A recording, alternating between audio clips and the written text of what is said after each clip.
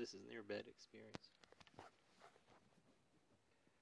I have slept only about 2 hours in less than 48 hours, and it really was a nap in like while I was sitting in my chair. I came across this game that is highly addictive. Um, well, maybe it's not highly addictive, but it is a card game, and because there's certain element of chance, certain element of skill, um, plus there's a certain nostalgic feeling about it. It made me stay up all night, and I thought I would fall asleep at some point, and I didn't, so I just stayed up, and then I had commitments in the morning, so I just didn't sleep, and I went to those commitments, and then came back, and I fell asleep on a chair for about an hour or two, maybe. So it's like very little my eyes hurt, and of course the dopamine levels are probably all over the place and deregulated, which of course makes me think of the word dope and how dopamine gets it, and also makes me think of the word anti-doping agency, doping. Um, yeah, all those things and how much like these chemicals, hormones, they make your body work in different ways. This is an addiction. This is an addiction like any other, and it is no different. So there are some side effects when you overdose on dopamine or anything. It just turns out that this is something you carry with you. Um, I then came to the conclusion that, and of course, this deregulation of dopamine impacts certain goals that I wanted to achieve, certain things I wanted to get done.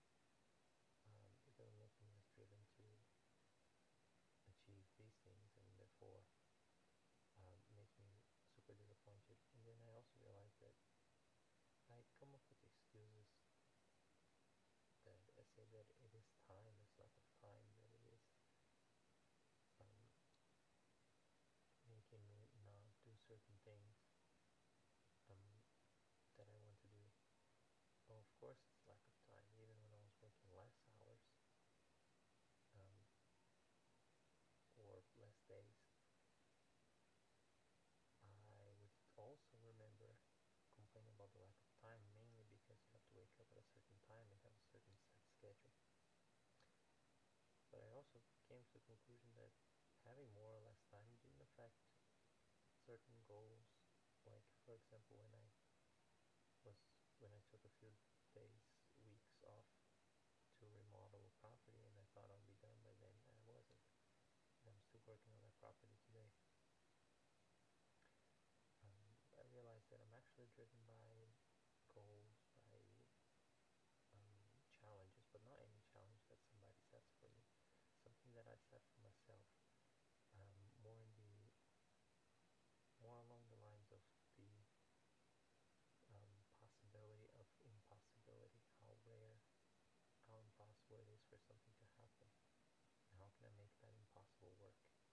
So that creation of possibility of the impossibility. Um, Anyways, and then I realized that I'm driven by these challenges. Like when most of the things that I've done were very unusual, and because of that, they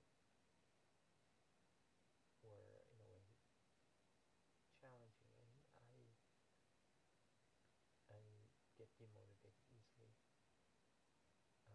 when I know that it's a challenge that I can certainly achieve, because most of the answers for the things in the world really are already very well, very easy to resolve.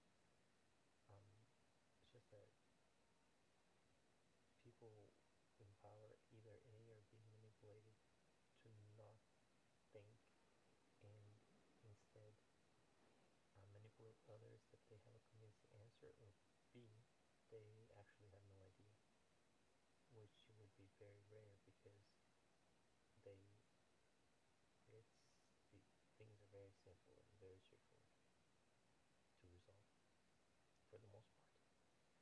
Anyways, yeah, a lot of those things make me think of these dopamine levels and how it affects our lives and how much it makes us like stay awake in a situation where we would otherwise sleep just fine. By the way, the secret of the game, the cards game that I mentioned earlier, it really is a matter of holding the middle cards. It's a game which you have to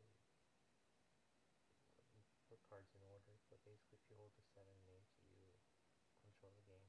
If you try to make sure that you control those cards more than any other, then they tend to be easier to control the game because you require a minimum of 7 cards in order for you to score. And yeah, and I think that's time. This was near bed experience.